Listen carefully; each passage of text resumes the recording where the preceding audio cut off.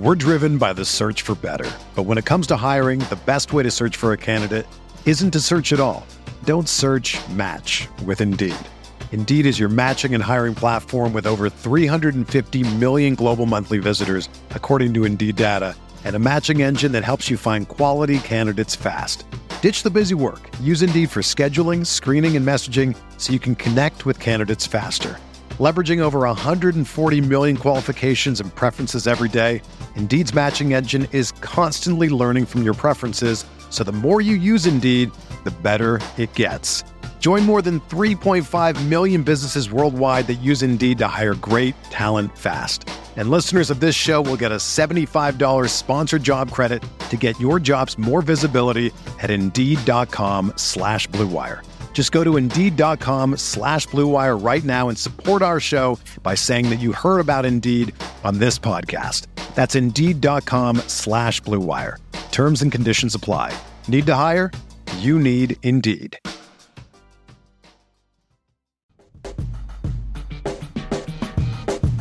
Arteta! What a strike!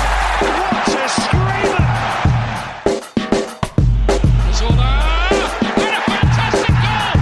Arsenal back in it! And here's Limpar, lines it up, finds the net.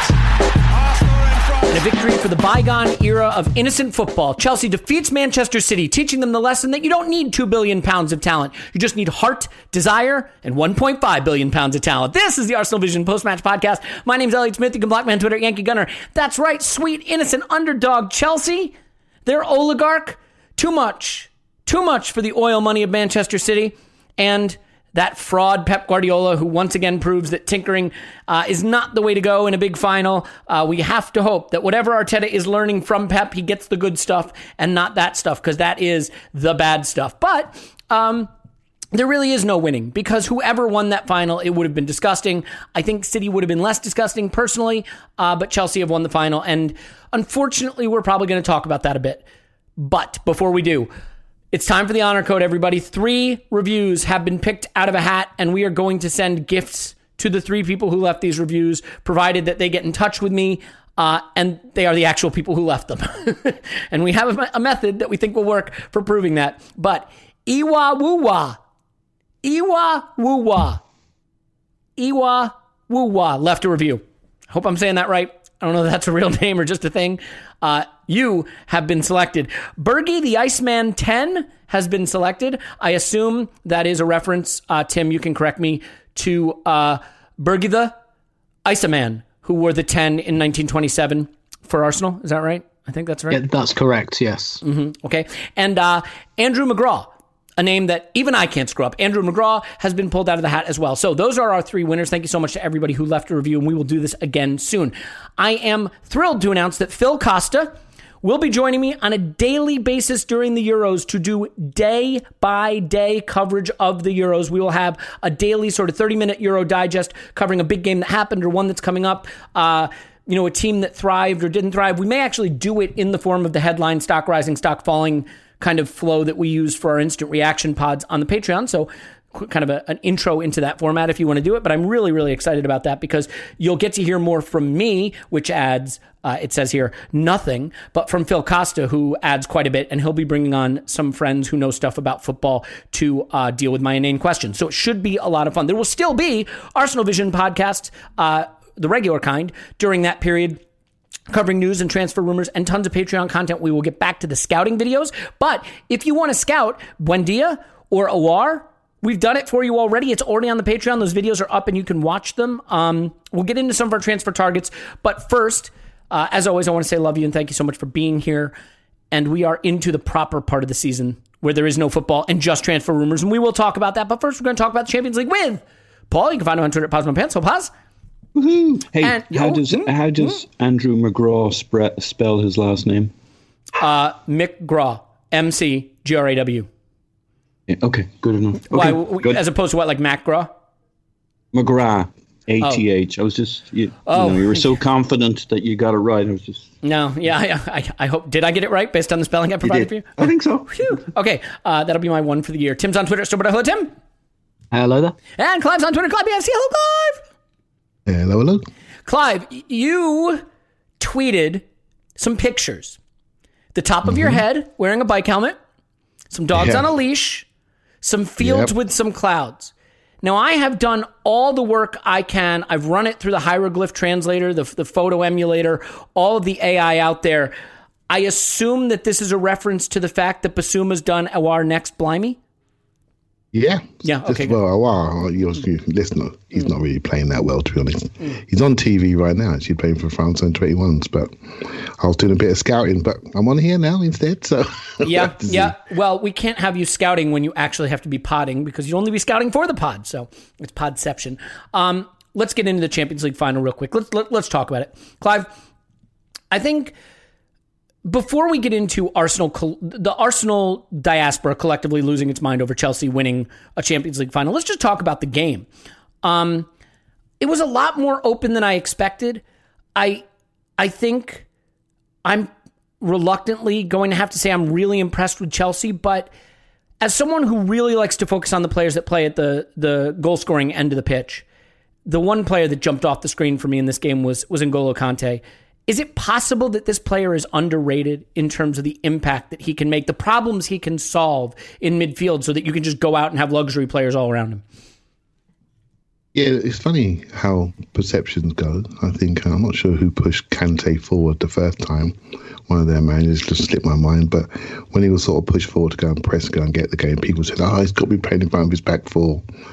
But it doesn't matter. I mean, it's interesting between two managers. One has really built his team on defence, and one is all about position, goals, pattern, all the rest of it. And so it was really two different ideals coming against each other. And I think Pep went for the first goal. He wanted to control the story of the game. I've got to get the first goal. I'm going to load up. I'm going to steal Sterling in behind. I'm going to try to get the first goal, run through them while they're relaxed. And then I can control the story and bring on my structure later on. And it just went wrong for him because they got the first goal and that's exactly what they wanted. They got it before half-time so they could sit down, enjoy it, calm down, and then play their game, which was really about bringing them on, destruction. They call it, I want to say upset and through, but not really upset and through. It's link and stretch. That's a new word that I learned from a guy called Colin Carpenter. I really like that one. I'm going to tell you something, and I'm not the expert you are, but that is 3 words. link, stretch. So you know as a team, you link, then you know someone's going to go, stretch them. That's what they're looking to do. And for all Werner's inaccuracies, he's very fast. And he unsettles Stones, he unsettles Diaz, because he's faster than them. He may not know where the goal is at the moment, but he can stretch a team. And so can Havertz. He's quicker than people realise. And when they get there, when he gets there, he's quite calm. So it was very, very interesting clash. But I'm afraid the team, one of the Discord people said to me, Clive didn't rate Tuchel. I said, I didn't rate him. I just find it interesting that when we played a back three, we were quite critical of it. When he's come in there, played a back three, he's seen as a major coach. I just think it's just find a system for your players. Your players tell you who they are, tell you what system to play. Once you find it, go for it. And don't worry about what people say. And he's got the balls to not worry about what people are saying. I'm going to play this way. I'm going to make sure I get results. And it's the only thing that counts. And Kante has just rolled into that and made it all work because basically he's a one-man midfield. He goes everywhere where the ball is, hand grenade, bang, tackle, move it. And it's just wonderful to watch him. He's a player, despite playing for Chelsea, you can't help but love. He's a really good player. Yeah, he's such an exceptional player who gets put into the box of just being a destroyer, and he can do so much more than that. But it's the amount of ground he can cover and the way his engine just goes all game long. He is like an Aaron Ramsey, but with a little more defense and a little less goal scoring, and the fact that he'll just run and cover ground. And I think those players are not appreciated enough. And I know, Clive, you want to raise the athletic level in our team. And I don't just think it's athleticism. I think it's also that engine to be able to do it in the 80th minute as well as in the 20th. The thing I'll say about Tuchel is, look, he does get some criticism in the Chelsea corners. I mean, not right now because he just won the Champions League, for not creating enough, being a bit too defensive. I mean, to be fair, if Leicester didn't crap the bed, Chelsea, well, they'd be in the Champions League next season by dint of having just won it, but they would have finished outside the top 4, and it would have been a bit of a collapse from the position they were in, I think you might say. And I think some of that is that they weren't as goal scoring as they could. But the one thing that his back three does, he wants to win the ball higher up the pitch. And it's something that we always talked about for ourselves, which is, can we replace some of the precise, pretty back to front football by just being further up the pitch, winning the ball higher up the pitch, and having less work to do and win in transition? I thought it was a really interesting game. One thing, Tim, though, that marred it for me was the De Bruyne situation. It was hard to watch. I feel for him. I think obviously losing your best player and one of the best players in the world made life really difficult for City against a team that's very organized and capable of keeping teams out. That was just a really ugly incident. Do you have any issue with how it was officiated, though? Or, maybe there should have been a different outcome? How did you feel watching it in real time? I do find, so it's one of those things, no one ever gets sent off for that, so you probably can't just start randomly because you object to it. But one of the things I find really weird how we treat head injuries in football, and I'm not just talking about like the concussion element. Like if you like go in with your studs raised now, it's like complete no. Like whether you mean it or not, you will be sent off. And sometimes you have to raise your studs, and it's really, really difficult.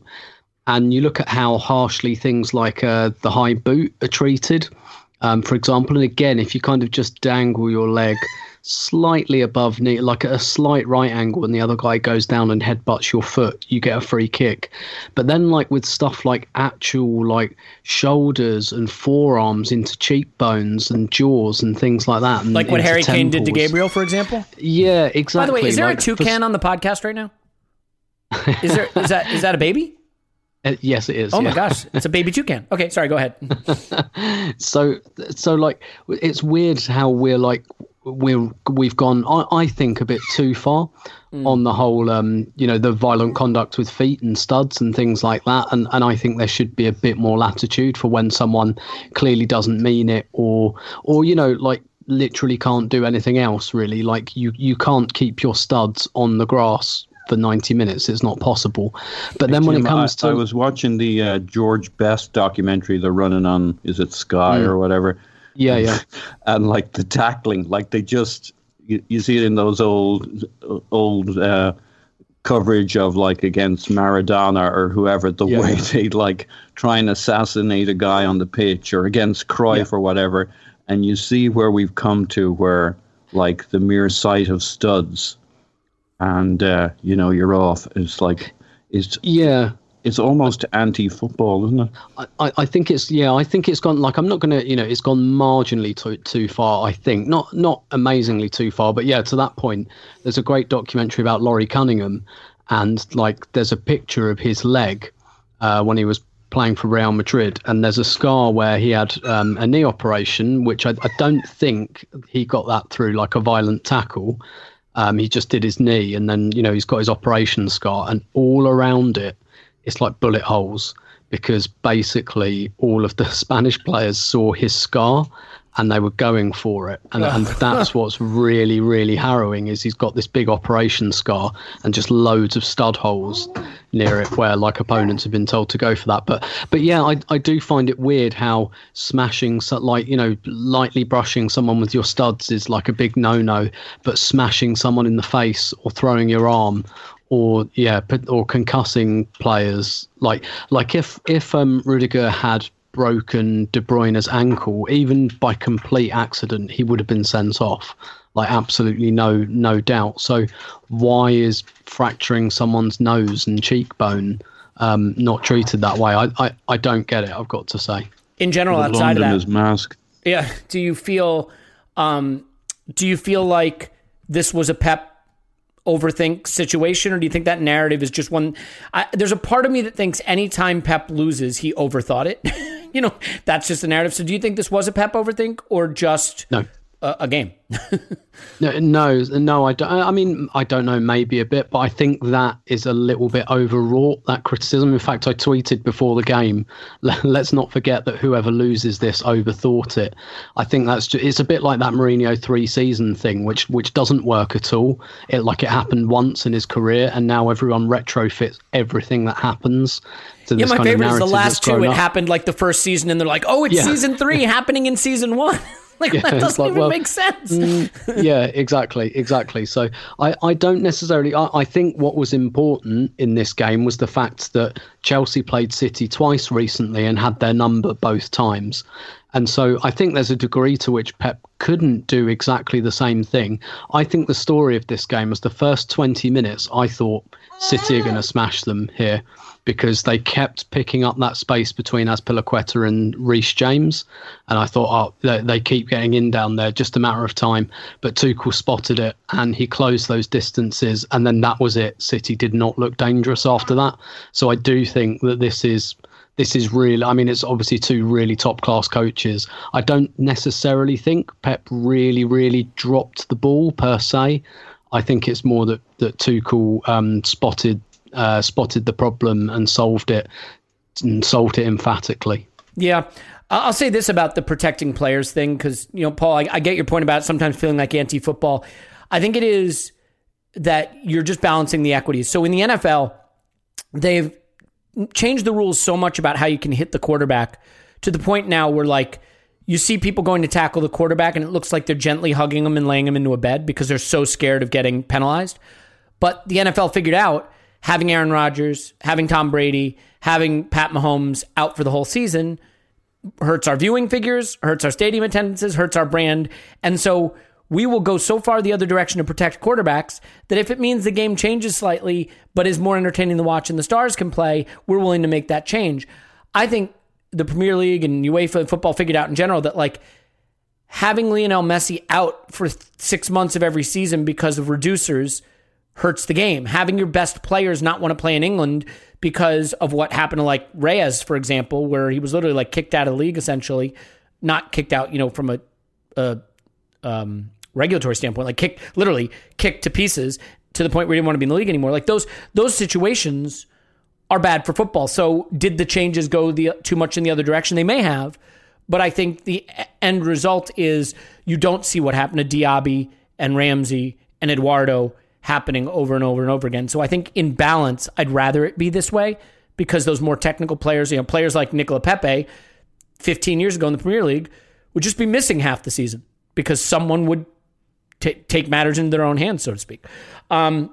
So Paul, to be honest, it was more a facetious comment and a kind of having just seen the George Best documentary, everything, I agree with Tim. I think it's a shade overdone at the moment, and also it needs a rebalancing, right? When you move the law on those kinds of tackles so far, you sometimes leave the rules behind on other things, and heads are a lot more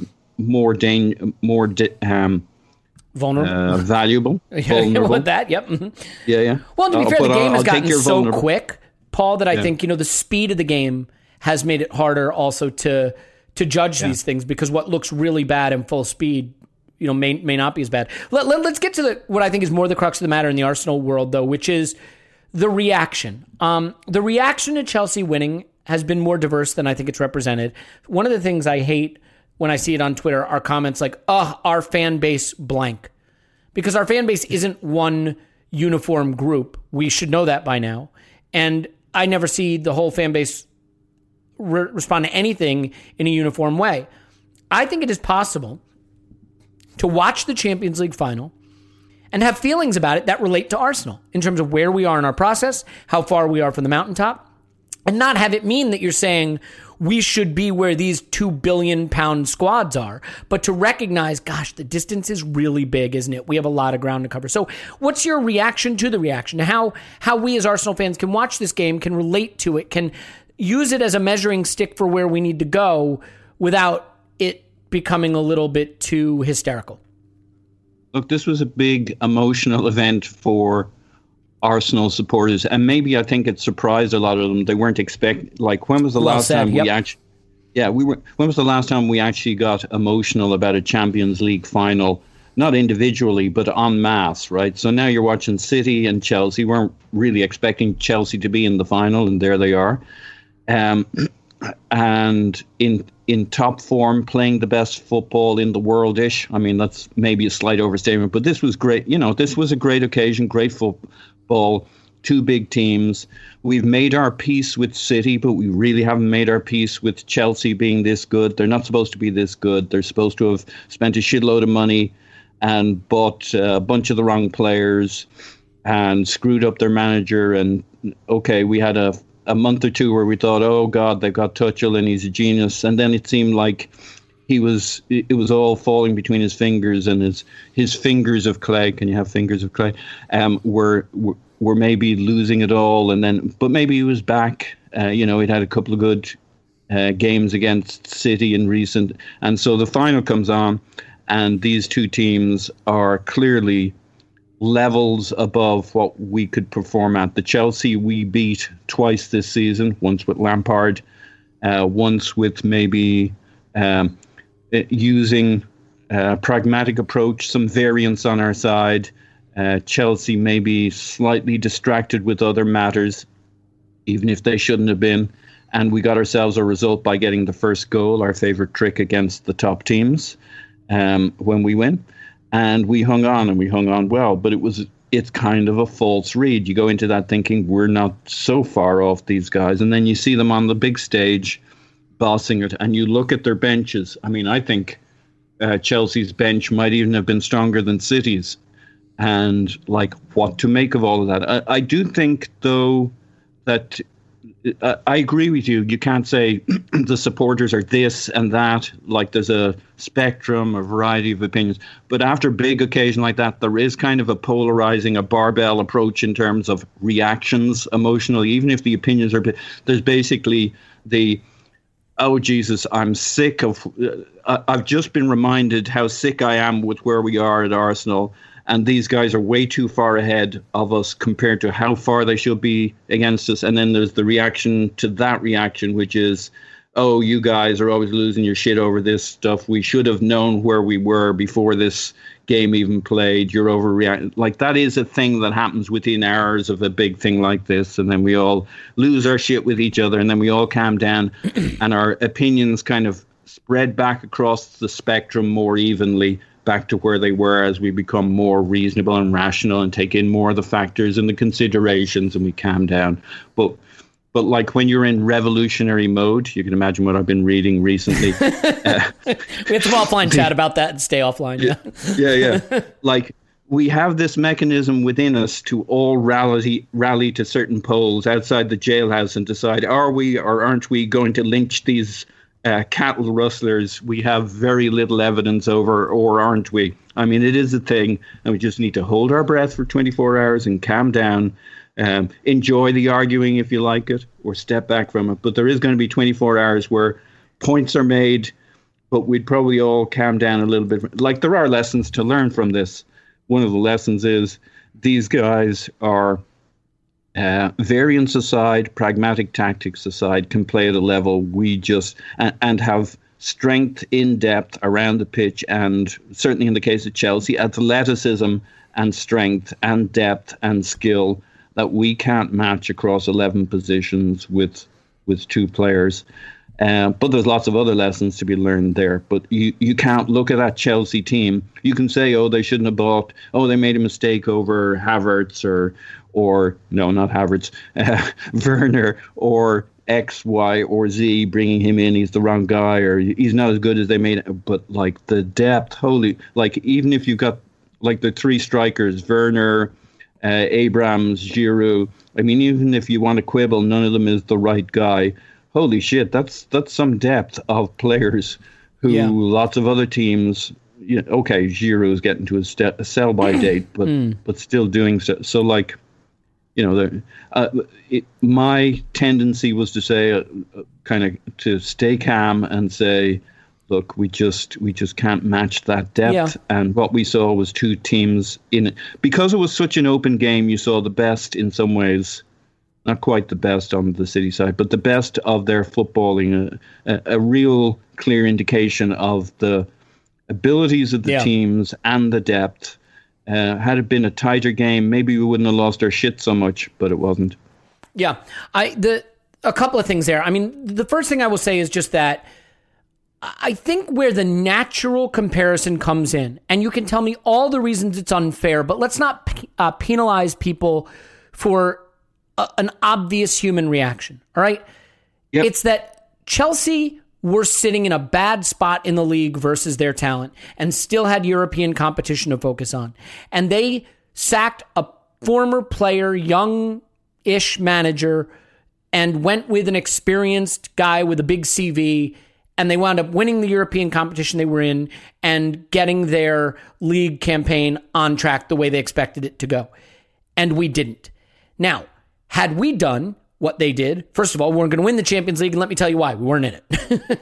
We probably weren't going to finish top 4. I think the comparison is more, when we were at our low ebb, should we have been decisive in the way they were, and would we have reaped a reward in a similar kind of way? And again, I'm not saying I agree with that.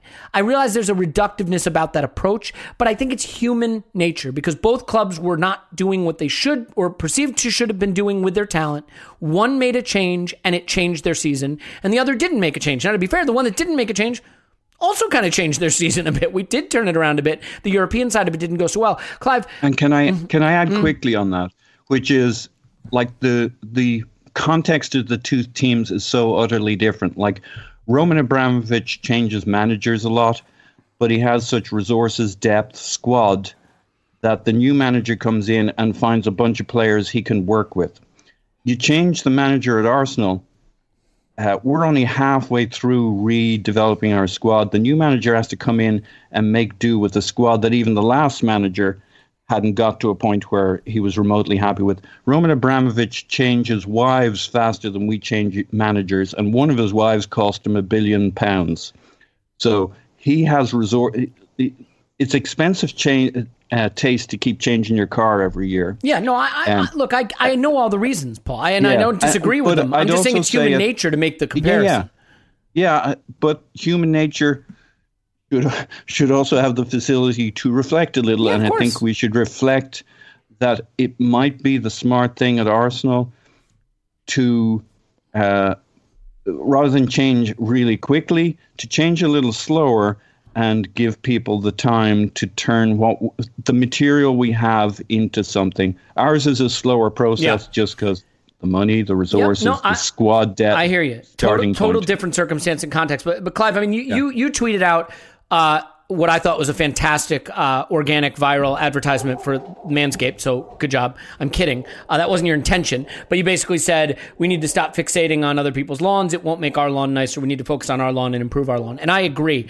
I think what the Champions League final was for me is a slap in the face again about like, let's be realistic about the level we want to get to. These conversations like, can we afford to sell Xhaka? Can we really let Joe Willock go?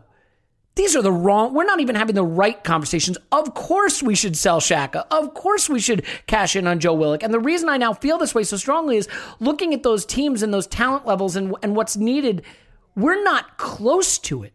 Can you get there with a Smith Rowe and a Saka? You can. You're never getting there with a Xhaka. Maybe a Partey, not a Xhaka, not a Joe Willock.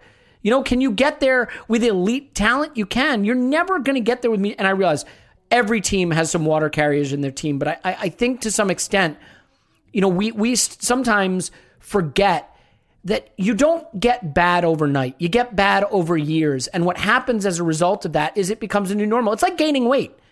You know, you gain 5 pounds in a year, and suddenly you don't think you're 5 pounds overweight. You gain 5 more pounds in a year. You don't think you're 5 pounds overweight. You gain 5 more pounds in a year. Well, now you're 15 pounds you put on. But because it happens so slowly, you've moved the goalposts a little bit about where you might want to be weight-wise. And, you know, that to each their own. My point, Clive, is that, like, I wasn't making the comparison because I think we should be where Chelsea are, especially with what they've spent. But more that it reset for me a bit of a reminder that some of the conversations we have around post-Boxing Day results and Granit Xhaka and things like that have a bit of an implicit acceptance of mediocrity baked into them. So how do you balance not expecting us to be Chelsea, who do spend in a way we won't, but expecting us to find ways to close the gap intelligently? I think there are two teams that we just can't compare ourselves to, and that is City and Chelsea. I mean, City has spent around 300 million on the training ground I'm sure the east side of Manchester, and they've got probably 11 United too, by the way. Clubs. Purely on resourcing. Purely on cash. Mm-hmm. But imagine, United are sitting there with a decrepit ground and a pretty average training ground. Yeah. Whoever goes into United have got a lot of work to do infrastructure-wise. So City and Chelsea are two teams we just can't compete with.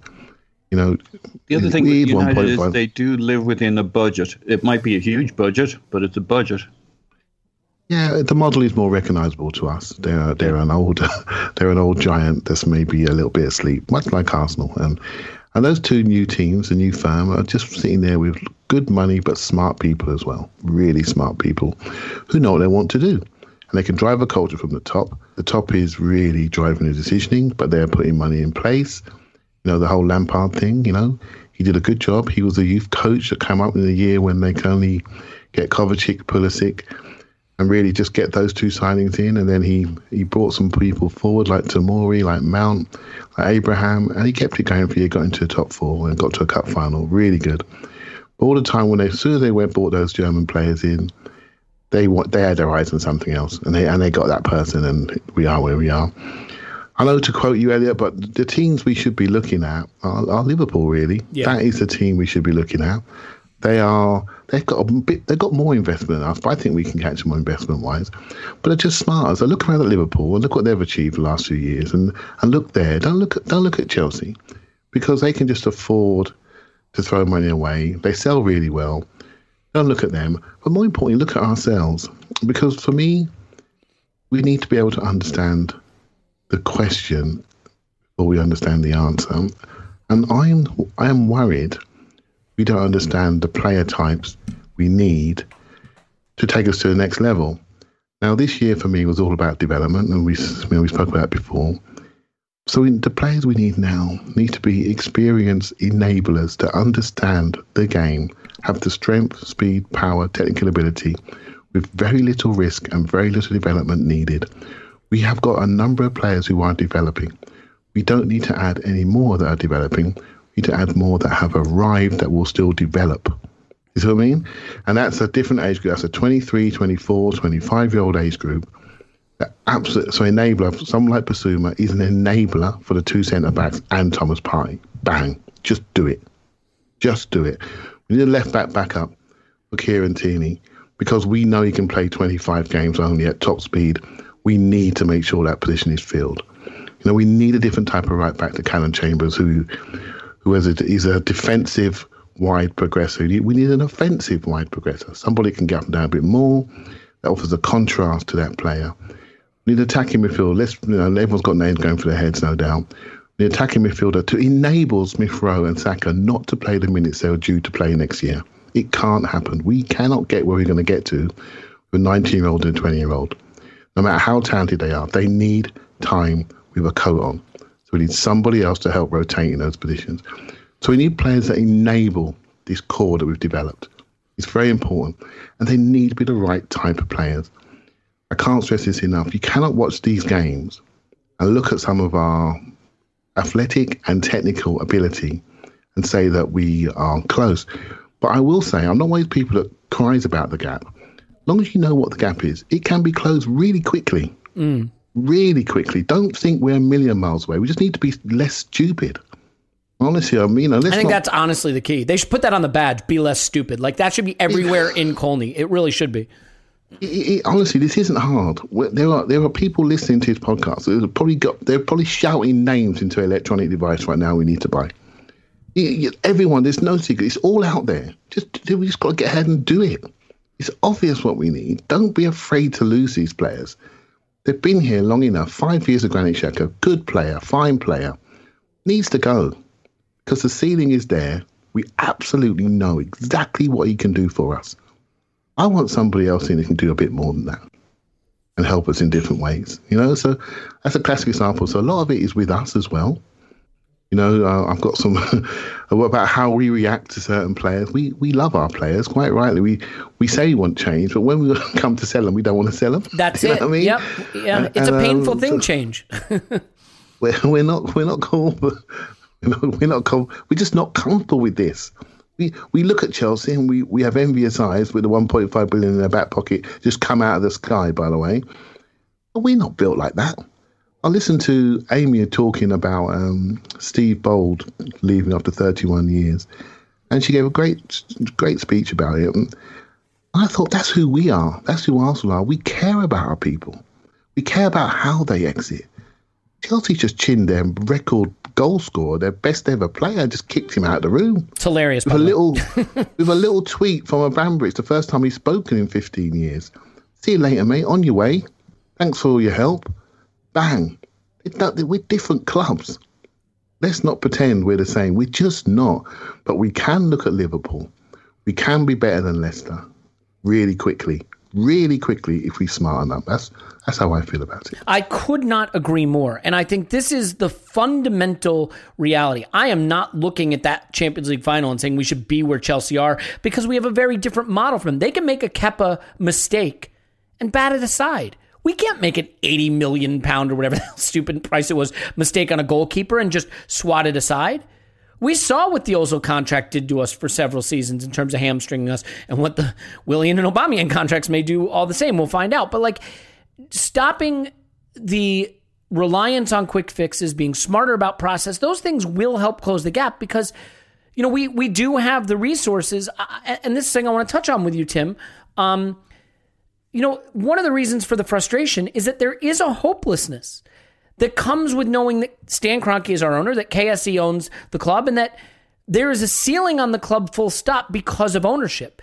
But what I would ask you is, do you think that the fixation on the investment from the owner is maybe actually less important than what to me strikes me as really the critical component, which is the lack of oversight and involvement and really even appreciation of how you would go about fixing this?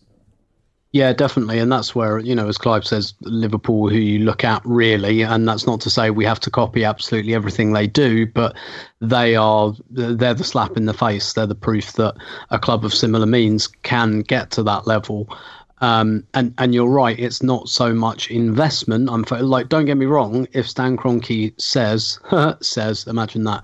If Stan Kroenke says tomorrow, I'll give you another 200 million, go for it. Great, I'm not going to argue with that. But it's the absence of stupidity, isn't it?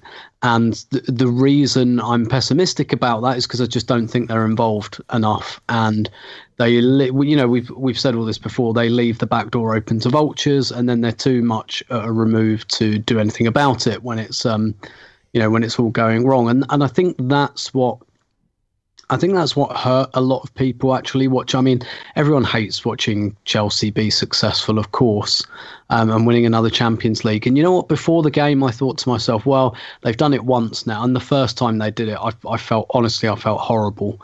Absolutely horrible the first time they did it. That was that was tough. And I thought to myself before this game, well, I'm not really that interested in City doing it either. I prefer them to win of the two, but Chelsea have done it once. Big whoop if they do it twice. But actually, when it happened, I was a bit hurt by it. And certainly, I think what I felt was that, how do we get there? Going to sound like Shawshank Redemption here, but you need hope as a football fan. And one of the things I guess I've been, and I don't know about other people, I suspect that this might be true of a lot of Arsenal fans, something I've been turning over in my head a lot during the last few years, and particularly under the Kroenkes, is, I feel like this club is really in inertia, and we're not going to get out until we lose the owners. And even then, even if we do that, who knows what the other owners will be like anyway.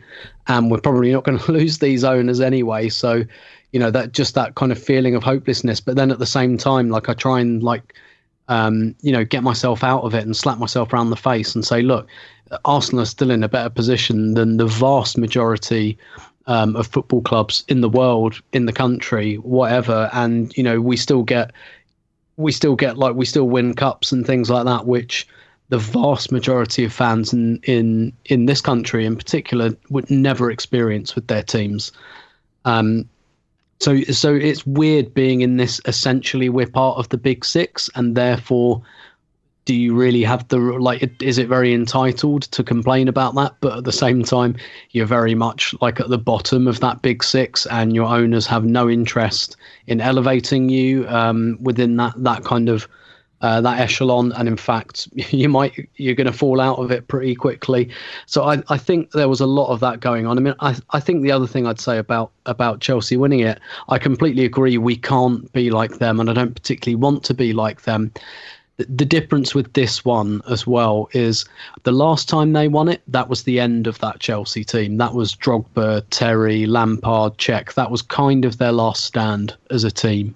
And in a way that made it hurt more, because you thought, oh God, this was probably their last Champions League together, and it would have taken them a little while to come back up to this level. And it has. They haven't really competed for it since.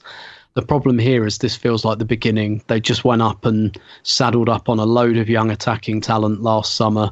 They've got a really exciting, really, really good young coach, but actually quite experienced coach as well. And they saw an opportunity in the pandemic as one of the few clubs who were, recession proof, and they filled their boots. And that feels bad as well, because you could see them doing this again with those players. So there's certainly no guarantee. I don't think they're going to go on and rule Europe or anything. But I've been thinking since Tuchel came in, my whole thinking has been Chelsea will be the new team that pushes City, because I think Liverpool have got a tricky rebuild and the pandemic has complicated things for them. I think Chelsea and City will be the two teams vying for it. And so for Chelsea to win the Champions League so early in this project, yeah, it's tough. Clive? That's a great point, Tim, about where Chelsea are in their development life cycle. And, I'll tell you where we are. We took David Luiz from them, right? And they then allowed players like Christensen and Rudiger to turn up and become their new leaders at the back. So while we're paying ridiculous amounts of money to a guy who's 34, nice guy, great guy, everyone loves him, pats him on the back, off you pop. But that's where they are. They're preparing the ground for players to come through, and we're helping them do it. Willian, yeah. Did that make room for Mason Mount? Did that make room for those guys? Yeah, we're helping them do it, and this is what we need to be. Not be afraid to lose some of our pillars. Just lose them. Trust me, they're young players biting to get through, want to show themselves. They respect the hierarchy in the dressing room. They cannot be themselves. They cannot take responsibility until people go. I'm so glad we've done that with Luiz. I hope we do it with Willian. I hope we do it with Cedric. I hope we do it with Xhaka. And that's going to allow people to come in and really take us to a new level. And we got to get comfortable with that. And I think more and more people are becoming so. Yeah, look, losing should give you a freedom in a way. There are no sacred cows. Because who do you really care if they leave? None of these guys took you where you want to go. That's why I thought it was a perfect opportunity to move on from Aubameyang last summer, and why we should move on from Lacazette and Granit Xhaka. Because while they've been good servants to the club, and that's nice, at some point you either move on or you die with those players. And we couldn't get where we wanted with those players, so it's time to refresh. What's the worst thing that happens? You finish 8th again? There's a freedom to that. If we had just finished 5th, 2 points off 4th, that's almost harder. Because then you say, gosh, we're in touching distance. Do we stick with the plan, or do we try to just eke out a season where we make up that gap? But the gap now is big enough that we know we have to do something different. And there's a freedom in that. And I know when we reference Liverpool, people will say, oh, well, they had the benefit of a Coutinho sale that funded their move. Well, Spurs sold Gareth Bale. What did they build with that? They sold him for what Liverpool sold Coutinho for. You can look at two different ways to use the money when you get it. And the fact is, Aaron Ramsey, Alexis Sanchez, and Mesut Ozil left our club for zero. There's just smart ways to do it, and there's dumb ways to do it. Would we have been better off with 120 million pounds than where we wound up with them? You just can't have these sacred cows when you're headed in the wrong direction, or you're just going to accelerate the decline. And that is what we've done. There was a tweet that went out by Sam Dean about what Brentford had done, and Brentford are coming up. How are Brentford coming up? A ruthless, meticulous adherence to their process. Data-driven, contemporary. Oli Watkins, signed for 1.8 million, sold for 30 million. Said Benrahma, signed for 2.7 million, sold for 25 million. Neil Maupay, signed for 1.6 million, sold for 20 million. Ezri Konsa, signed for 2.5 million, sold for 12 million. Chris Meepham, signed for 0 million, sold for 12 million. That is 8.5 million paid, 100 million received. And now you go back and do it again. Now, I want to be clear about something. At our level, the margins are much smaller. There aren't the 1.8 million buys that sell for 30 million. I mean, every once in a while, you might get lucky with one. Someone like a Martinelli might leave our club someday for 80 million. Dembele, Ousmane Dembele, was an example at Dortmund of someone like that. But the point is that good process is what we should be prioritizing, and there aren't any sacred cows. So before we move off this topic and get into the transfer rumors, Paul, let you have sort of the last word on that. I mean, yeah, please. Look, I'm going to say something that nobody's going to agree with. I absolutely expect that. The funny thing is, you didn't need to tell me that. I knew that was going to happen already. Look, I think you guys made absolutely brilliant points. I agree with that. So you were wrong. Yeah. It's like, but what do you do about it at Arsenal? Like, we're not going to be Brentford. Like, if you're talking to the people making the decision, I'm like 100, but we're not, right? So, like, what's the one move we've got that we can make as supporters? I would like to sell to our supporters the idea, support the fucking snot out of Arteta, even if you're not sure he's the right deal, because he's all we got. Because you're not going to change the owners. The culture of the club is whatever it is. We're not about to be Brentford. We're not about to be Liverpool. Whoever the manager coming in is not going to reshape the club overnight to be all the things we're pointing out we don't need. We have one thing going for us. We have a young, bright, smart, intelligent manager who is very talented. We don't know how talented. We don't know if he'll be talented at Arsenal. We don't know if he'll be successful at Arsenal. But we got him. We got some young players coming through, and we should support the fucking snot out of them because they're kind of our only game in town at the moment. And he is an agent provocateur at the club. He's our eyes and ears. Like, he could be shit, right? I understand there's more than one scenario here. There's a debate on the guy. But he could be really good. I believe he's extremely ambitious, and I don't think we should sap his energies. I don't think we should create this isn't having to go at the fans. I'm just saying in general, the fewer obstacles he has in his way to get on with the job of doing it on a limited budget with the squad he has, the better chance he has to make progress with the team, have some success, build on that. He's been at City for 3 years. He's seen how a club run right runs. He knows what we've got. He knows the disparity. He knows the mismatch. He will want to move forward with that. He's all we got. So you may have significant doubts about the manager, but you must also admit you're unsure. We don't know what this guy is. You can see certain things about him. Can he execute? Can he get it all the way there? He's a talented guy. He's a smart guy. Is he smart enough? Is he your style of manager? Those are personal questions. But I think most people would admit they don't know if he's really good or not, but he might be. So yeah, that's fine. We can't fix the club. We can't turn it into Brentford. We can't change them. We got nothing here. We can't change the squad. You really cheered me up. Thanks, bud. Yeah. We're not that bad, Paul. Come on. No, hang on. We are that bad. We're not pretty Brentford. But what's this, Clive? What's the we that's good here? We have a few good young players. When you said when we got nothing, no, I don't agree with that. What you're trying to say is what have we got? Clive, let me frame what I mean. Like you take my quote, and I understand that, but let me frame what I mean by we got nothing, right? In terms of the manager, in terms of the owner, the structure of the club, the way we do our business as a football club, we've just spent 15 minutes saying how we're not where we need to be. In terms of the squad, it's not where we need to. We've got almost nothing that is where it needs to be, apart from maybe a manager on his way and some young players. So just to frame, that's what I mean by we got nothing.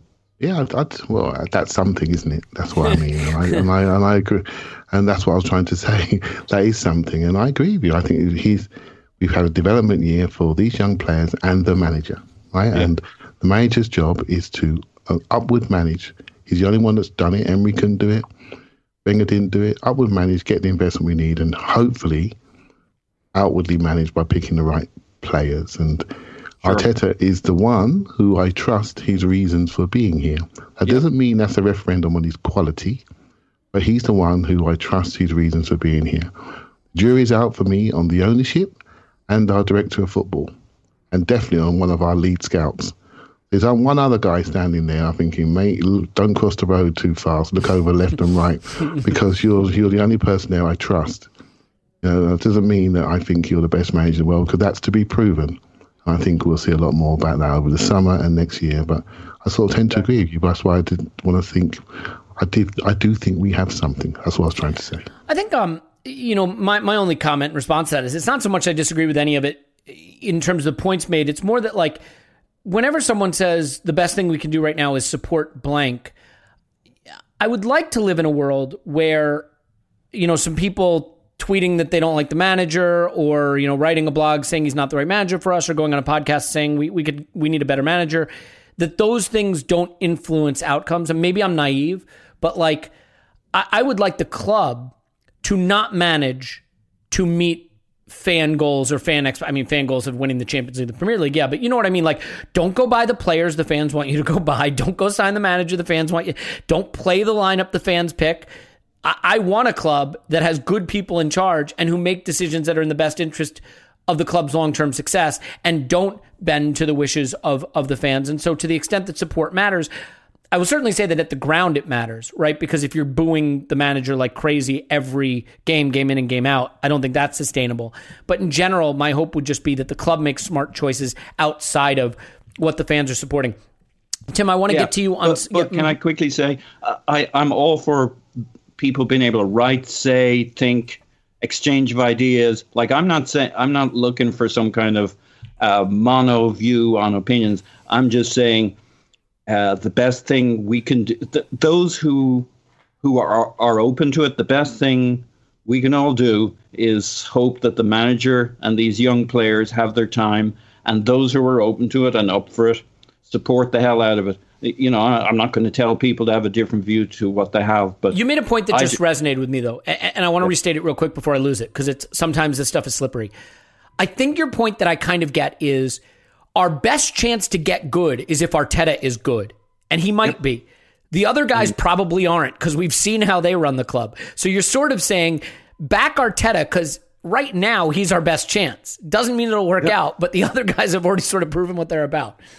Yep. Yeah. He's clearly talented. Mm-hmm. Whether he can execute is another matter. Yeah. Well, look, I want to get to some news before we say goodbye. And this doesn't have to be a particularly long one. We've got lots of transfer-related stuff that we'll be doing all season and things like that. But I'd like to get candid with you. And by candid with you, I actually mean tell you about Candid, the company. That's the best transition I'm going to give you, and I really apologize. But you're going to be happy I did. Look, we've done products that are designed to make you look and feel your best, whether it's undergarments or shaving. But like, Candid is a company that actually creates a product that will long-term change your well-being and your physical appearance because it straightens your teeth. So Candid is invisible aligners that you wear for about 6 months on average, and you will straighten your teeth. It costs thousands less than traditional braces. Your treatment is prescribed by an orthodontist. Those are the people who are experts in, braces. I wore braces as a kid, wasn't super fun. And I think like a lot of people who did that or even didn't, as you get older, your teeth get a little out of alignment. They turn, you have, occlusions, things like that. Candid can help straighten your smile, fall in love with your smile, your teeth. And other companies that do this have general dentists, and they cost thousands more. Again, this is done by a licensed orthodontist. I'll just read you a couple things that some customers have said. Justin in Atlanta: when I was younger, I used to have a gap in the front and on the side. I noticed that people would always look at my mouth first, so I was looking for a fix. Candid up being the perfect company for me. There's no comparison. Cameron in Nashville, my old stomping ground. Once I started Candid, my life completely changed. I have better dental hygiene. My goal for my wedding was perfect teeth, and Candid got me there. So if you have an event coming up, it's a great way to do it. You can become your best you. Start straightening your teeth today. Right now, you can save $75 on Candid starter kits. That's nice. Save $75. Go to CandidCo, CandidCo.com, CandidCo.com/vision, and use code VISION. So basically all the vision all the time. It's for your teeth, but the code is VISION. You get the idea. Go to candidco.com, candidco.com/vision, and use code VISION. That's candidco.com /vision, code VISION. Take advantage of this limited time offer to save $75 on your starter kit. Candidco.com/vision, code VISION. Okay, Clive, have we covered it? We have. Good. That's not bad. I can deal with that. That's a really good thing. It is a good thing. Look, I wore braces and I have turned teeth, and it's a big pain in the neck. And I will say this, just one last thing on this, which is simply that, like, nobody wants to go in and get braces as an adult. I mean, I know some people do, and no judgment about that if you have. It's one of those things that can be a pain in the neck, and then you have the metal in your mouth and all that. But, like, the idea of just having these invisible things that you wear for 6 months, yeah, like, I can do that. So I am down with that. And I hope other people will be as well, because it's a good company. Anyway, let's move on from that, though. Tim, the speculation season has sort of started in earnest. I want to just quickly get your feedback on a couple things. One of the more ridiculous things to come out is that Sterling and Mahrez might be leaving City, and Arsenal were linked with Sterling. Now, look, I don't see it being possible. I don't see the price making sense, the wages making sense. He is an extraordinary player, but for me, one of the things that getting smarter is about is the positions that you target for improvement. So do you have any response to those particular rumors quickly? Yeah, I'm sure that guys who went to Man City for 50-60 million pounds and have raised their value are going to be really affordable, and I'm really sure they'll come to a team that doesn't have European football next year. I mean, I don't think there's any truth in it at all, but I think one of the other things I'd say, just in terms of learning about getting smarter, buy players who are on the way up, not on the way down. Don't buy, like, even if somehow Sterling was available to us, I wouldn't do it now. When we mooted the Alexis Sterling swap, all over it. But at the moment, he's not playing brilliantly, and I think it'd be a massive come down to come to Arsenal. We've just got to avoid that type of deal, even if it's something that actually exists in the real world, which this one doesn't. Yeah, so then, I mean, we can get to some that maybe do exist in the real world, one being Basuma. I've seen links to Sander Berge and Basuma. I don't want to, like, just be a snob about stuff, but I do think I like the Basuma link a little bit more. Do you have an idea of whether that's the right central midfielder for us, if you'd be happy with that outcome? Do you know what? I don't actually. And the reason I like Basuma, he looks like a really good player to me. I can't pretend I've watched him really, really closely. I'm sure he has loads of flaws that would, let's assume Arsenal sign him this time next year, I'll probably be bemoaning all of his flaws. But I like what I've seen. It's because it just entirely depends what Arteta wants out of the midfield. Because obviously he inherited a lot of players there, but Partey's his guy, right? Partey's the one that he wanted to buy. And I'd just be like, whoever the other midfielder ends up being, or other midfielders, because, Ceballos isn't going to be there. We don't know about, I tend to think that El Neni will get a new contract personally, but that second central midfield signing, that really interests me, just because, like, everything else around there, Arteta inherited. So we'll get like a really proper idea of what Arteta wants from a midfield. And I must say, I don't know in my head exactly how Basuma and Partey works. But I think it ups our capability in several areas. I think in terms of the technical, the creative, the physical, and everything else, that strikes me as a midfield where you got two guys who can swap over a bit. Whereas at the moment, it's very much like I like Xhaka and Partey as a partnership. I think it's perfectly decent. I'd still like better than perfectly decent, but it's still very you stand here and you stand here, and that's the midfield. Whereas with Basuma and Partey, I assume that there would be possibly a little bit more to it than that, and maybe at times El Neni and Partey has looked like quite a good partnership. You'd just like El Neni to be a bit better than he is, but just having that kind of greater mobility next to Partey, I think would be very interesting. And just to stick with you for one more thing, in terms of outgoings, I mean, I briefly referenced the Xhaka thing. This looks like it's moving to an outcome that you'd support, but I want to touch on one other, which is Guendouzi to Marseille. I assume the Xhaka thing you're not torn on at all, that you think it's the right move at the right time. You can certainly change my mind if you'd like. But with Guendouzi, do you have any... we, at one point in time, some people thought he was a £50 million player. Okay, maybe that was an exaggeration, but 4,000 Premier League minutes in his teens, a talented player. Some of the fees mooted have been like 8 million. Do you have any sense that the club has any culpability for him not being more, or is this one where you're willing to lay it at the player's feet and say he just can't get his act together and we're being punished for that? Yeah, I lean more towards the latter, just because if we'd sold him for that this time last year, I'd probably lean towards the former. But he's been on loan for a year and he's had an entire year to get his value back up without, the bad man Arteta being nasty to him or Arsenal or anything like that. And by the sounds of it, he's just been pretty average out on loan.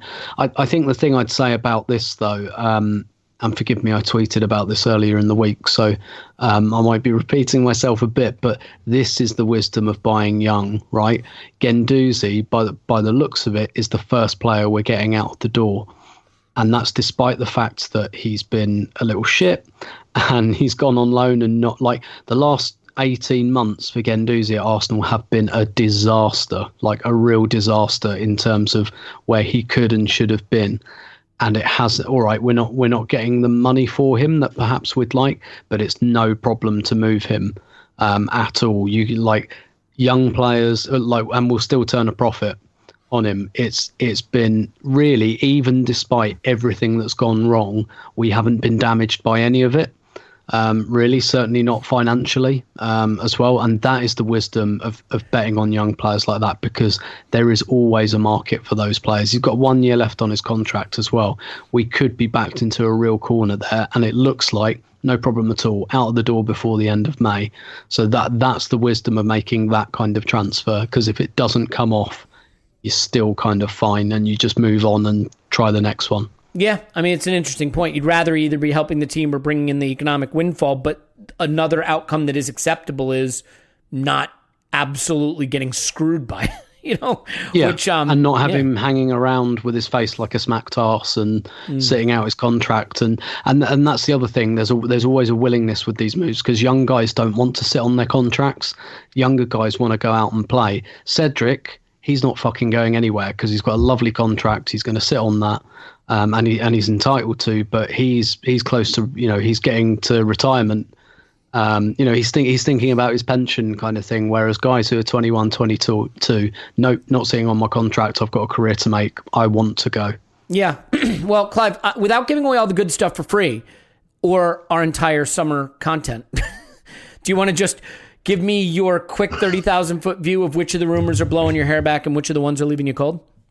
Are we going to do a transfer pods, are we? We're going to do all the transfer pods, Clive. Yes, so please don't give it all away. Just give me let's do overview. These rumors are blowing my hair back. These rumors leave me cold and have me worried. Okay, so let's just talk about... And by the way, that was rude because I realized it's from a hair back situation. Like you have opted to go with the fully shaved head, which means that turn of phrase was not particularly well put. Yeah. I have no hair, but I do have teeth, which is a good thing, right? For Candid, so that's good. So do you just do right back and centre back? Really? It is. So you have the conch. Okay, cool. Well, so with assuming that Callum Chambers is going to stay, and although I don't want to agree with him on Cedric, I think he may be right, but I'm hoping we can get him out the door, because I want Keir out the door. So get rid of all of those, right? So given that Callum Chambers is more a defensive right back style, although he can get forward, I do like his profile. Wish he was 1 yard quicker, but it is what it is. We can extend him. I hear we have an option on him, so that makes sense. Homegrown, just do it. Just do it. Don't even talk to him. Just extend him. And so there's 2 or 3 rumours that are flying around at the moment. There's one called Emerson Royale from Real Betis, who's almost like a faster Chambers, but not much, slightly slimmer in body, more athletic, more agile, quite progressive. I quite like him. There's the Max Aarons rumours, which I'm not 100% sure about. I don't really like him. I'll say I don't really like him. I think we have to pay a UK tax, right? So I think he he's somebody I'm not sure we should be spending 30 to 35 million pounds on, really. I think we're just helping Norwich out. There's another guy called Mazwari from Ajax, and that's one that's come up today, and he is nice. He is like your Cancelo type, really skillful, plays inside and out, really good at combinations. When he's in the last third, he's really calm and collected. He can shoot, he can cross. He's got a left foot cross, right foot cross. I like him. I'm just always sure when I'm YouTubing him, I'm always thinking that Dutch league looks a bit easy. Do you know what I mean? So I'm not sure. There was a game, I think they played Liverpool in Champions League where he did quite well. I may be wrong on that. Somebody will tell me. And I did watch that game. He was like man of the match and he was excellent. So the level's there. 15 million for him. I like the sound of him a lot. I really do. I think he could be a fantastic player. There's another one that Discord boys have got me onto called Riddle Baku. And he's another player that's similar to the old Lauren, like wants to play in centre mid and right back. Really good, comes inside, a bit smaller in stature, very sprinty, gets good shots off. Like him a lot as well. So they're the right back ones. And the centre back one that's out there is a guy called Edmund Tapsoba from, I think it's Bayer Leverkusen, I think. And now we've seen him before. He actually played against us for Vitoria many years ago in the Europa League, and I never saw him, I must admit. And a friend of mine put me onto him a couple of years ago, and I've been watching him since. And he's very dominant. He's not quite in Upamecano weight-wise, but he's a bit slimmer, a bit angular. But he's very good in one-on-ones. He plays a lot on the left-hand side, but has played on the right. He's a dominant player, but he's 22, 23, so that rumour worries me because we've got some other bloke that we spent a lot of money on. I don't get it. And it's 60 million release clause. I mean, it's only a rumour, and let's not mess about. Most of the Arsenal people right now are on holiday, so let's not mess about. These rumours are rumours, but most of the players are on holiday, and most of who are not going to Euros, and we ain't got many going there, and so it is what it is. But that is one that makes me think, what's going on here? But nice player, but he'd have to prove himself. Same as Saliba, and Saliba just got voted into the French team of the season, even though he turned up in January. So that tells you how well he's gone. I'd like to see him get a chance so we can all judge him once and for all. Yeah. So, Paul, let me ask you about this stuff, just in terms of the targets in terms of position-wise. Yeah. I know Tapsoba is well-rated, but I think Clive touched on this. My personal opinion is at some point you have to make a manager, a team, a club, whatever, eat its vegetables. We loaded up on center backs, and so now someone's got to eat those center backs. No, that's not right. Someone's got to turn those center backs into vegetables. Nope, that's not it either. I guess what I'm trying to say is use the center backs you have. Do you agree or disagree? Yeah. And I also think... So where did you want to go with this? Well, so in terms of, starting there, and then I think just because I'd like to sort of wrap this with seeing if we can kind of agree on where the priority should be, because we're linked with some of the players you'd absolutely want, like Hakimi. I mean, all right, we're not going to get that, but really good right backs, which is exciting, really good center midfielders, and some not so much, which is exciting. Really good number 10/8 type players, which is exciting. But also some players we don't need, some players who are older, some players who play positions where we're stocked. So I'm sort of trying to get your opinion on... Okay. I guess you can do it as generally as you want, but in particular the Tapsoba, remember, because at some point you just have to use the resources the way you've already deployed them, I feel like. Yeah. Who's Tapsoba again? Center back. Okay. Good. I've been thinking about this, but in a totally different way. So I think we gotta fix our full back situations, and there's a couple of ways we can do it. We can either get a Tierney-esque right back, or just make sure we've got an all singing, all dancing left side where Tierney and maybe some young fella or some older fella who still has some mileage in him who can do a Tierney-like job for us. But that's kind of almost a contradiction in terms. But we need to fix our full back situation so that when we don't have Tierney, we have... Someone, someone the manager will something use. happening. Yeah, I really like Chambers, but I don't think we've seen enough where you can bet the farm on it. And next year is kind of a bet the farm kind of year, at least for Arteta and this nascent squad, it has to go well, and he can't spend a third of the year with no threat coming from the fullbacks. That's how the game's played these days. Different ways of doing it, but your fullback, wingback needs, at least on one side, needs to be a threat, especially when you got 5 slots to fill in on the attacking end. And the way we like to play, you're going to need the options, at least, for attacking fullbacks. I would say on midfield, like, I'm all for Bissouma, and I buy the Xhaka thing and, the ceiling and stuff. The 2 things I'd say on that is you got to deploy your resources where you need them. If you're playing Risk, you probably push them all into Irkutsk right now to hold Asia because North America's massing its, you put your troops where you need to put them. And I don't know that if they want a shitload of money for Bissouma, I mean, who knows if it's a shitload or not, that you turn away from Xhaka because I think we've decided Xhaka's a ceiling. Everybody's a ceiling. His ceiling may not be top 2, but we're seeing him and Partey play better together the more they play. Maybe they can find a better balance.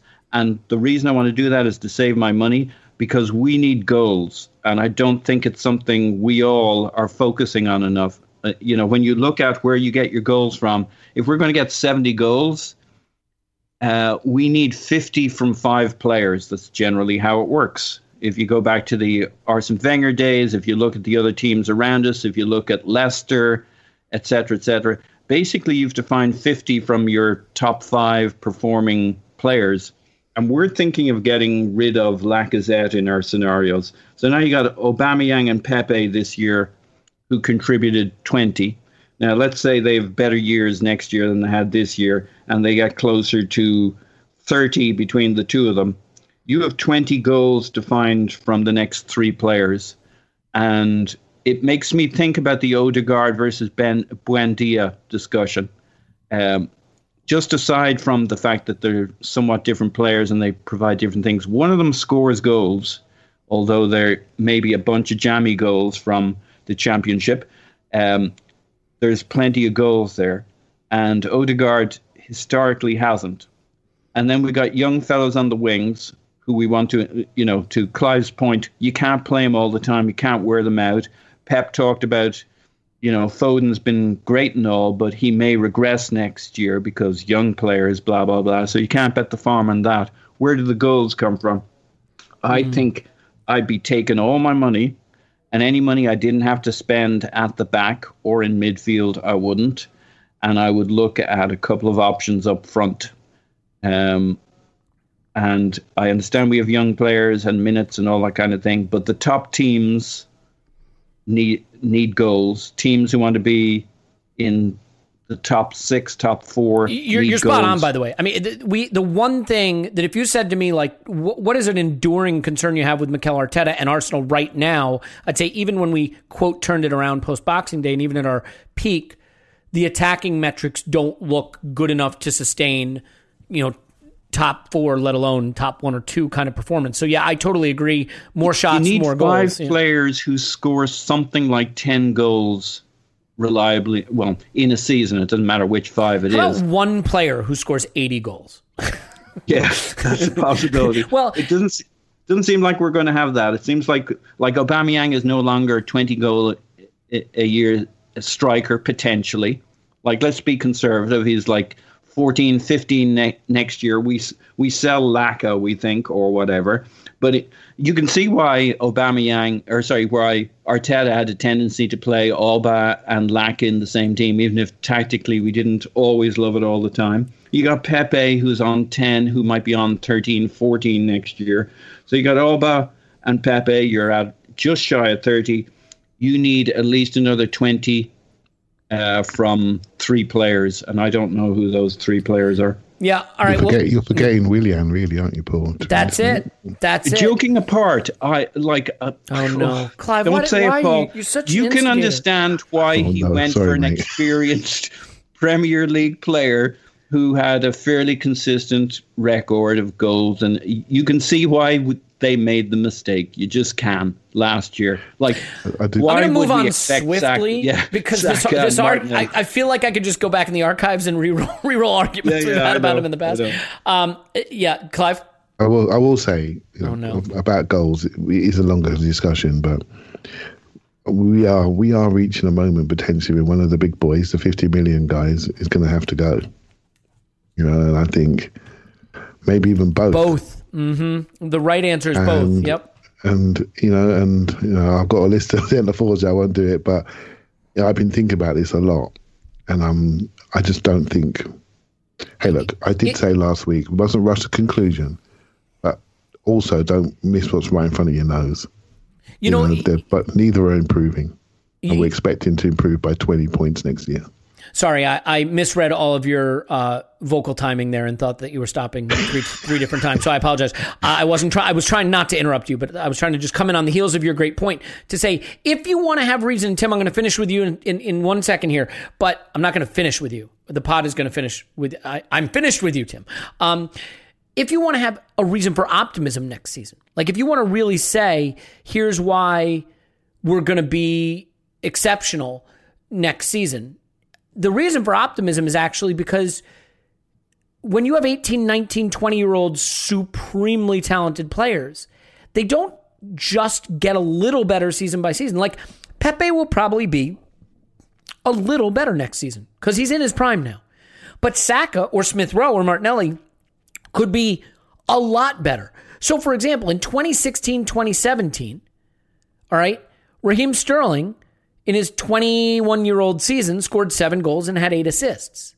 The next season, he turned that to 18 goals and 11 assists. Then 17 and 9, 20 goals, right? Like he went from being a very good, clearly talented young player to one of the best in the league because it's not a linear development. So if you want an argument for us being a lot better next season, it's Martinelli, Smith Rowe, Saka all get not a little bit better, but leap forward, or at least one or two of them do. So, Tim, I'll finish with you on this. The one thing that I am guilty sometimes of not thinking I know anything, but feeling strongly about what I do think, right? Having strong opinions about the things that I think have an opinion about at all. I find myself really torn on the following question. I believe in long-term planning, that your transfer business shouldn't be based on what we're going to do next season, unless maybe you're like 2 points off the title and it's your last move. But I do find myself wondering if we can afford to go get guys like Basuma and then go into a period in January where Partey, Basuma, Pepe, Aubameyang, like all gone for the African Cup of Nations. And I do wonder, Arsene Wenger famously had problems with this. I remember, guys, I think Kolo Touré one season just never made it back at all from the AFCON. I think it was Touré. It might have been someone else, but I think it was. Just missed the whole rest of the season. In a season where all we have is the Premier League, and we could be positioned pretty well going into the AFCON. It has the potential to totally destroy our season. So how much should that factor into our moves? Should moves that you're making with 3, 4, 5 years in mind be impacted by the fact that it could crater your season in this upcoming season? I think in this scenario, it should definitely be factored in, and not just for the short-term thing, but, the AFCON happens quite a lot. It's not a one-year-only thing. So, and now they've moved it back into the middle of January, the middle of the European season. Then, I do think it would be really bad planning to have 6 or 7 players who are then all away simultaneously every couple of years. Like you just can't do that. I think so. Yes, that absolutely has to be a factor unless they've got a plan to cover for it. And I think it's just a real. I mean, it's a real. When I say it's a real shame, like it's not a shame the AFCON is happening. The AFCON should happen. It's a big tournament that lots of players want to win, and people in Africa have every right in the world to see all the talent they develop, because it usually goes away to Europe, to other leagues. They have every right to see those players play tournaments and play for their countries and things like that. So when I say it's a shame it's happening, that's not what I mean. But I mean, it's a shame for Arsenal, because the one like real advantage we've got this year is not having Europe, in terms of a footballing or tactical advantage. So the point you were just making there about some of our young players, there's also far less risk of overloading them next season. So hopefully next season, Saka can enjoy a nice injury-free season. The rumours are that he's going to be omitted from the England squad for the Euros, which sucks for him, but potentially quite good for Arsenal, not just because he'll get a rest, but he'll also have something to prove, and those two things are generally quite good. But I just really hope we don't get to next March or April with like Saka burnt out again, or Smith Rowe kind of, because we know as well that Smith Rowe, we've got to be careful with his body and what it can do. So these are kind of potential advantages we have, particularly when you look at the fact that Tottenham are going to be traipsing around the Europa Conference League. They will go deep in it. So that will be more than likely they'll go deep in it. So that will probably be a season-long issue for them. West Ham, West Ham are going to be in the Europa League. I think that will tank their season next season. I do think, as well as Moyes has done, a lot of that is COVID-related. And that Moyes plays, I would say, when I say a COVID-friendly brand of football, I mean that because of the situation, not because of the actual virus. Leicester are going to be in the Europa League, so there's some potential, some potential advantages for us there. And AFCON is one thing that, because not only do you lose your players in the middle of the season, but it depends, what condition they come back in. We've had Kolo Torres come back with malaria before. Just obviously going and playing in like a different climate with a different team, like even when you get the player back, you don't really get them back for another month or so after they're back. So I think it should. I think we should factor it in, yes. And if it's like, let's say we have a choice between Bissouma and another, and we rate them pretty similarly, and another is not going to AFCON, then we should go for another. Yeah, it is. It is really tricky, because the idea that Arsenal should buy a less good player or a player at a worse age or whatever the case may be to avoid the African Cup of Nations problem just doesn't sit well with my whole sort of squad building philosophy. But the idea that we should be without our starting midfield, our star striker, a star winger, like I don't know how you recover from that. And I do think if you want to make an argument for keeping Xhaka, the strongest argument is go get Bissouma, but you got to keep Xhaka because he's got to be there in January. I don't know. It's really, really tricky, and there's no easy answer. Let's leave it there because we're going to just do so much more on this anyway. We'll have some Patreon content this week, as always, so thank you. I think we're going to have something really fun transfer-wise for patrons tomorrow, so if you want to get out in front of that, you can go ahead and sign up. We are also going to have the Euros podcast every single day, a Euros daily pod with Phil Costa, and I'm so excited for that. So a lot of good stuff to come, and all helped in part by just you being here and continuing to listen to the pod and being a part of our community. So thank you so much for that. Tim's on Twitter, Stillberto. Thank you, Tim. My pleasure as always. Clive's on Twitter, ClivePFC. Thanks, Clive. Thank you very much. Paul's on Twitter, Pause My Pants. Thanks, Pause. Woohoo. My name's Elliot Smith. You should block me on Twitter, Yankee Gunner. We love you, and we will talk to you after Arsenal 10 transfer window new.